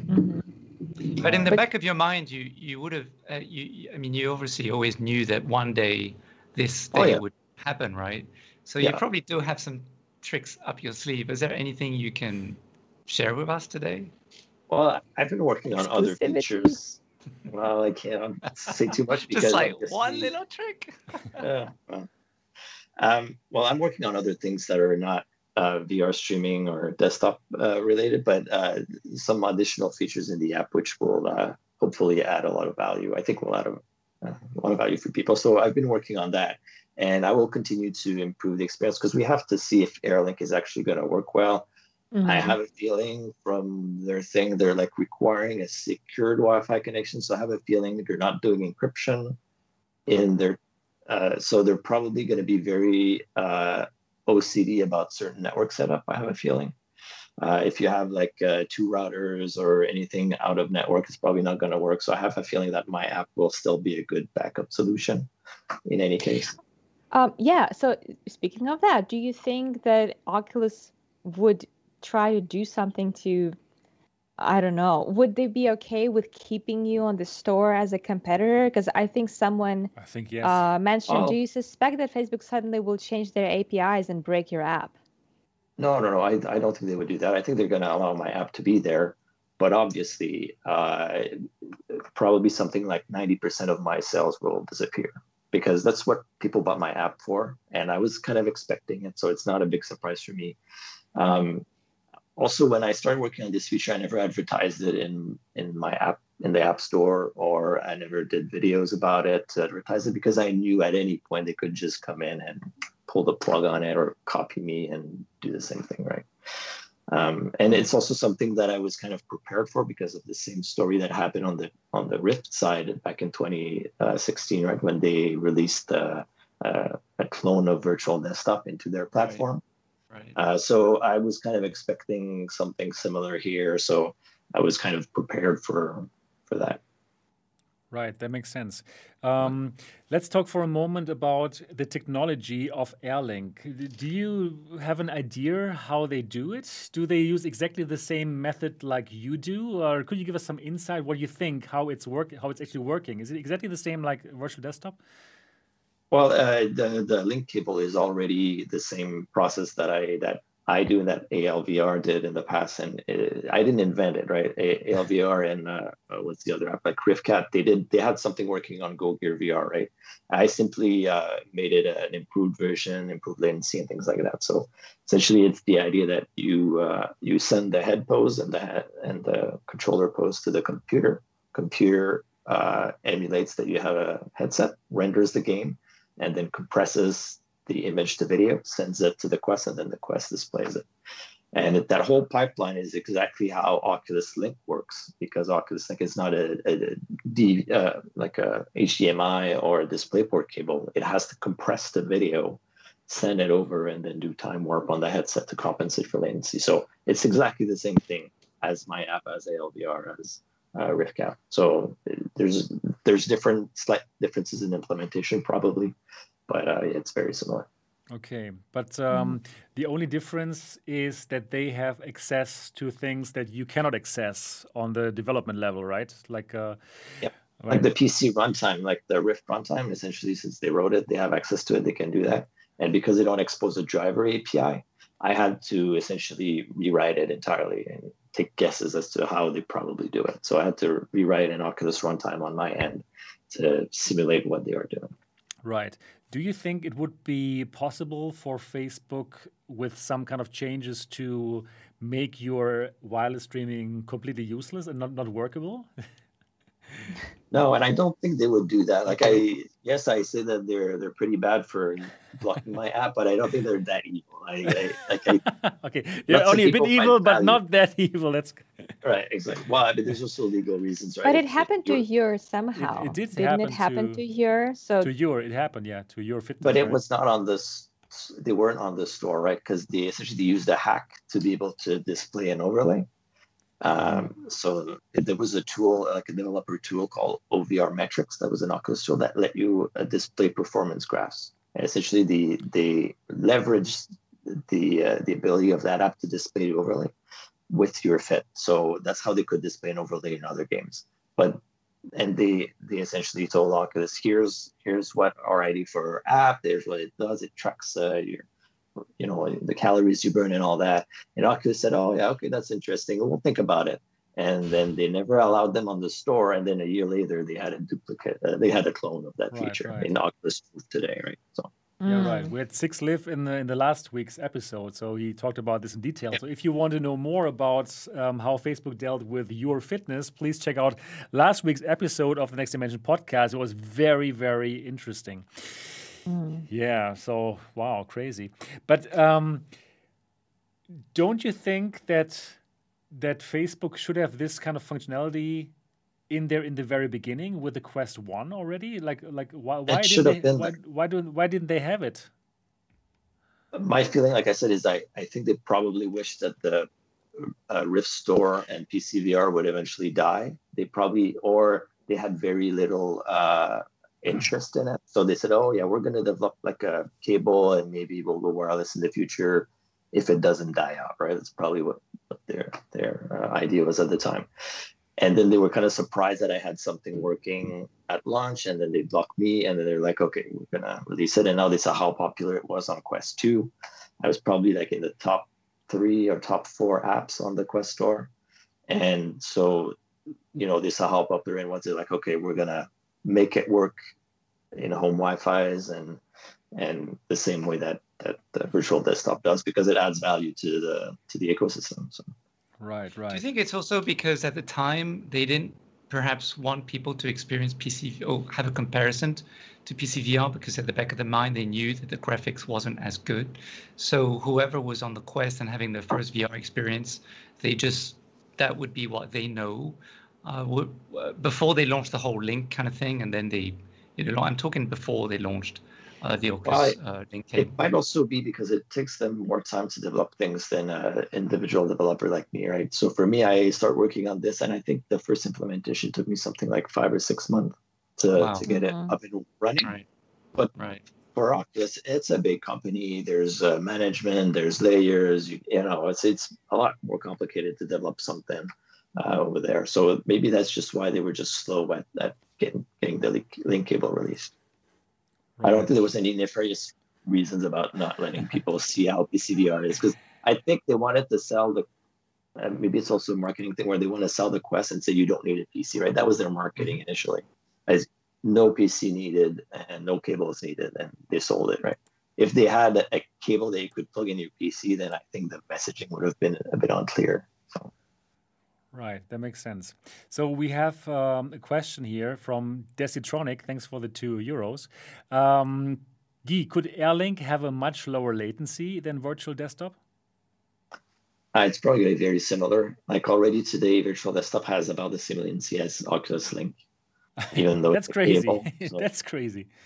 And it's built on the same kind of approach, right? It's maybe they might have built it more into the OS itself, but the initial Oculus Link was essentially an app that talked to the PC app, and that did exactly the same thing. So I don't think there's anything much different here. It's the same approach. They might have a few advantages here and there because they can do better timings with the compositor when they decode the video and things like that. So they can gain maybe like up to a frame, maybe like 10 milliseconds. But from what I've seen, it's about the same. Have you tried the Pico Neo's Airlink? I don't know what to call it. I haven't tried any virtual desktop. No, I haven't. No, I don't have a Pico Neo or whatever's new HTC headset is. No, but I'm hoping to get those later this year and hopefully port my app to those. So I'm looking forward to that. Oh yeah, we're looking forward to that too. Guy, since you said that you beat them to it, you created something that Oculus didn't, and they were actually actively working on it. How come they didn't hire you yet? I mean, I would expect that you're already the official developer for Oculus. Did they want to hire you? They did back in 2016 when the Rift launched. So my PC app virtual desktop that lets you control your computer in VR was like one of the top 5 apps in VR, and they saw how popular it was, and they approached me. They were interested in buying the intellectual property and hiring me, right, for a few years. But they just, their offer was pathetic, and so I didn't want to give up all the work that I did for what they were offering. So I said I'll stay independent, and I'm so glad I did now, because if you go work for them, essentially you're not able to work in the space on your own after that, right? You're kind of you give up all your intellectual property, right? So I'm so glad I didn't, because the app on PC has been very popular, and the one on mobile VR has been even more popular. So I'm so glad I didn't join them. Interesting. I was really curious about that. What do you know anything at HP? Because we know they'll be releasing a standalone. I mean, we know is they must be working on a standalone. Do you know anything? Do you think HP, is that a brand that attracts you to potentially work with? Because they're going to need some kind of, virtual desktop solution, right? I would imagine. I haven't been in contact with HP, so I can't say. But even if I were in contact, I'd probably be under NDA. I wouldn't be able to talk about it. So just. Right. But I'm looking forward to supporting more mobile VR headsets, because it's definitely the future. And even cloud streaming, I think, is the future too. So exactly. Also for cloud streaming, like Shadow PC, you can use your app, Virtual Desktop, actually, to now cloud stream games to the Quest and the Quest 2 with the Shadow Gaming PC. So that's something super interesting. And I want to get back to the part where you just said you're so happy that you didn't start to work for Facebook, but build your own product and can keep it. And I think you did obviously a great job. And now virtual desktop is a great IP itself. It's you made a name for yourself with virtual desktop. Like the whole industry knows, virtual desktop is an amazing app. It works perfectly well, and people know that you are like the star programmer. So I think you did everything right not to join Facebook, and that's something that I simply wanted to say. Now, one question that interests me, and you have mentioned already, like that you expect that you will have less sales now. Of course, it makes sense, right? People will get it for free, and they don't need it anymore, virtual desktop. So can you already tell now that there's like refunds, for example? Are people refunding your app now? Or can you feel something about it? No, but actually, like the refund window is small. Like you have to have played the game less than 2 hours, and you have to have owned it for less than 2 weeks, right? So I'm not worried that people are refunding it. And the thing is, my app is still super useful for a lot of things, right? You have really cool environments where you can watch movies and play regular PC games. I'm working on the videos tab, which will let you stream 180 and 360 videos, download them to your headset, and so it's going to be a real multimedia experience. So you can do everything that you normally do with your PC. So yeah, I really love those large screens. They're so cool, and I'm sure that a lot of people, including me, would love to see even more environments because we love them. Yeah, we're actually working on more, and so I can't wait to share more details about that. So I'll keep updating the app, and the app is definitely not dead. It's going to continue to evolve and add lots of value for users. We're very happy about that. That is amazing, and I really can't wait to see your app on other systems, on other headsets that don't require you to log in with Facebook. And I do see that there is a future where these headsets are also like readily available and also not super expensive. So I think we're going into this kind of future where there is going to be a competitor. Would you agree on that assessment, or do you think like it's going to be Facebook all along for the next, I don't know, 5 years or what? Well, I hope there's going to be competition. I think it's going to be hard for other manufacturers to sell at the same price. The headsets are probably going to be a little more expensive because they can lose money like Facebook does on each headset, right? But in the console space, Microsoft, Sony, there's a bunch of different competitors that do the same thing, right? They sell their consoles at a loss. So I'm hoping there will be other big players that are going to jump in there. I mean, there's so many headsets that are being sold that I'm sure other people are going to jump in. What do you think? Who has the biggest chances to be that big one competitor? Is it going to be Sony, or is it going to be Valve with streaming Steam VR content? What do you think? I don't know. It could be Valve, but Valve has a major interest in staying on the PC market, right? Because that's where Steam is. And I think it would probably be way too out of their zone to do mobile store and mobile VR, right? So I have a feeling if they're working on anything, I don't have any information, but if they're working on anything, it's probably like a wireless PC VR system. In that case, my app is useless because they're going to have that built in, right? But yeah, that's probably my guess, is that they want to compete with the wireless PC VR stuff. So Valve is probably working on that. Okay, yeah, that makes lots of sense. Yeah, let's see what they have. And that's exciting. That's very exciting. It is. Yeah, it's going to be for the VR space, I think. Yeah, very exciting. Absolutely. Yeah, Tatiana and Lazius, do you have any more questions for Guy, or should we turn it to our people here in the chat to ask questions? Actually, I saw a question in the chat that I was also wondering about. May I read it out loud? Yeah, it's from Chris Richardson. Any possibility of a multi-user virtual desktop environment, Guy? Because I was also thinking, if I was sitting in that amazing cinema-like environment, I'm like, I wish I could watch this movie with my friends. It would be awesome. What do you think about it?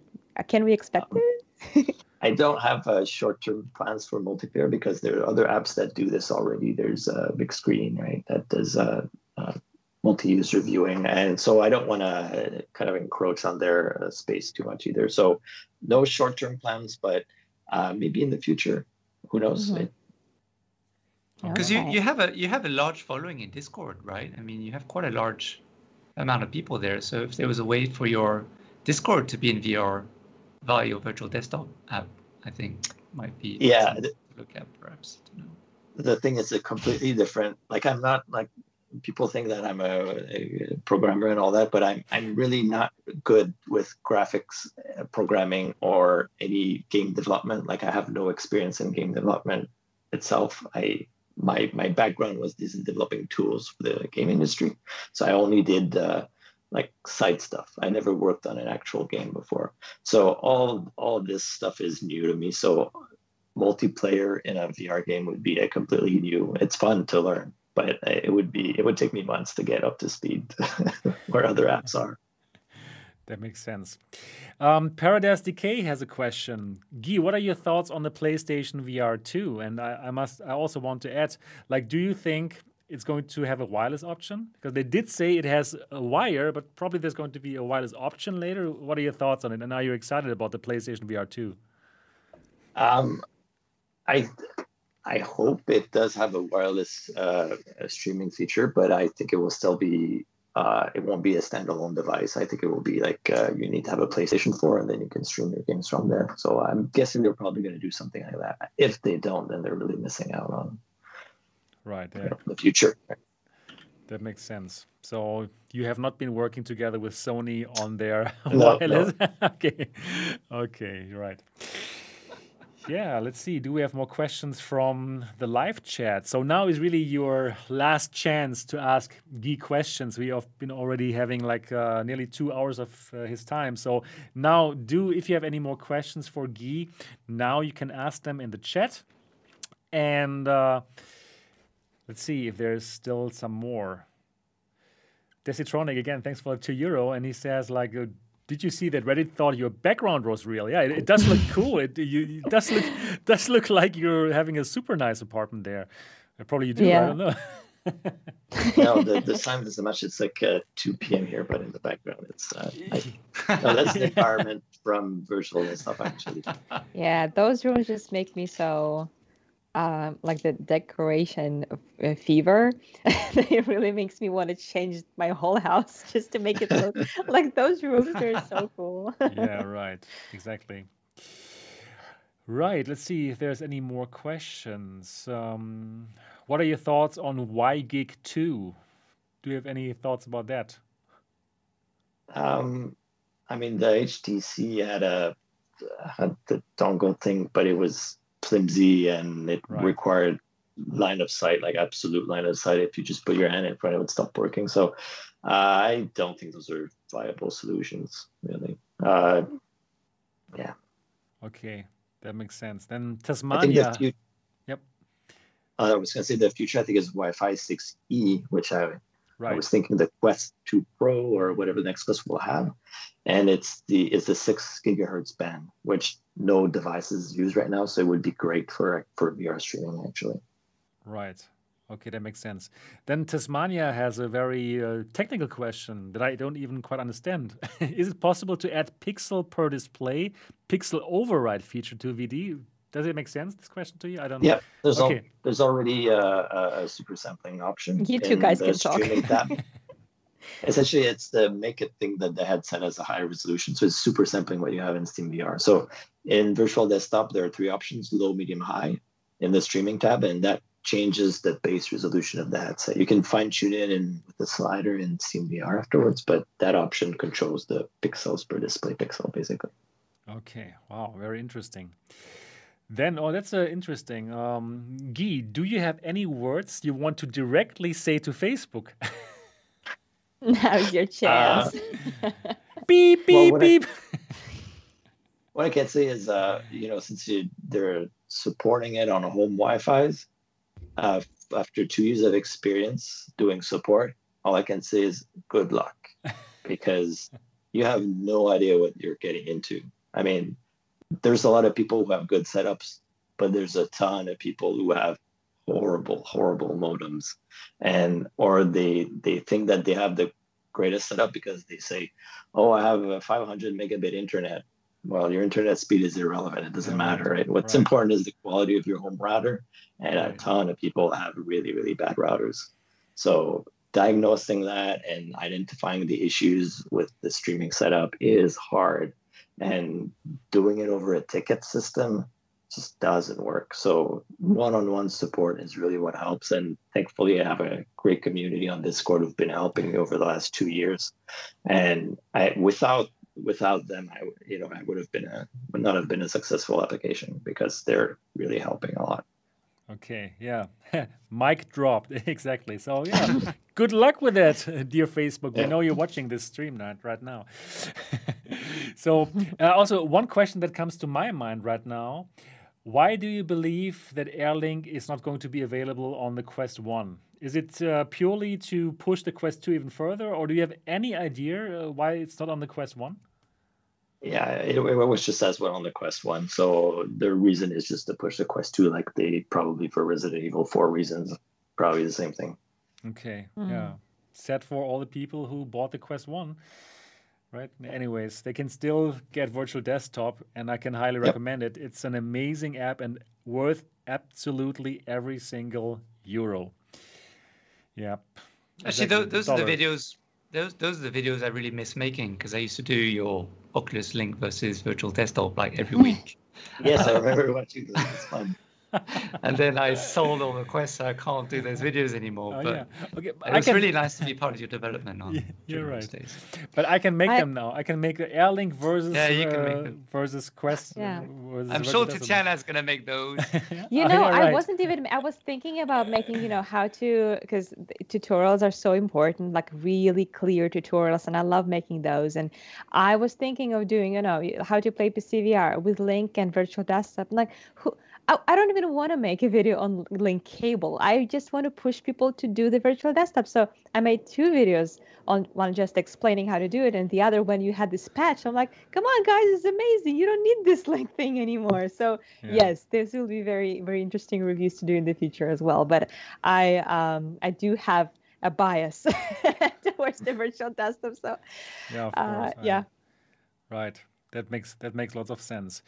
Yeah. Also, one thing that I would like to mention here, and I would like to kind of set the record straight. So I recently made the video where I talk about the problem and about Airlink versus Virtual Desktop, where I'm very critical about Facebook not allowing Virtual Desktop on the store. And I was surprised how much hate I got, like on Twitter, and I even got hate for inviting Guy here onto the show, and I was like really surprised about this. But well, if I can piss off these kind of people, I'm very happy about that. But the one thing I want to set the record straight, I don't think it's bad that Facebook has this kind of functionality, right? I'm not like saying, They should have had it. They should have had it from the start. Of course, I'm not criticizing Facebook for having it now. What I'm criticizing is that they crippled Guy's software for more than a year without a valid reason. And now, like bringing this out right now, it's kind of hypocritical because, well, they denied Guy that feature because they said it's probably not good enough. And that is what I criticize, right? So just to set the record straight for all the people who say, like, Sebastian, how can you be such a Facebook hater? They are just releasing a functionality that everybody wants. Yes, I'm not against that. I'm against this hypocrisy, or however it's called, that they did not allow Guy's software on the store, that they are like crippling the competition using their market power. And that is the thing that I criticize, right? So just to set the record straight for all the people who were commenting on my videos, like, oh, Sebastian, how can you criticize that? Just to set the It's a record hypocrisy of a big company that they can afford to get away with it, and we are basically just not letting them get away with it so easily without letting other people realize what's actually going on. So Right. yeah, it's a good functionality, but we need to understand the cost that was paid by other developers who made it happen, basically. Exactly. And I think this is also really discouraging for lots of developers who probably have like an amazing idea in their mind to come out with this, because they see it now for Guy's example and Your Fitness, or even Big Screen. Big Screen also has a hard time. They are probably discouraged to work on that further because they see down the line, okay, Facebook will use their market power to kill my idea and to copy it and bring it out by themselves, and then probably they decide against working on that feature, because we have the examples here. Facebook is taking no prisoners. And that is something that I think is absolutely worth to talk about, at least, and to discuss, because that's one thing where I really am not happy about our VR community. I really love our VR community, and I really do respect all the people who are making VR content, but it's just, in my opinion, so sad to see that we don't have this discussion more, talking about these things, right? We only see all these hype videos, wow, 120 hertz, wow, Airlink. If you look on VR YouTube these days, you won't even see one critical video about this version 28 of the software. Well, I did one, and Lazius, you also mentioned it in your video.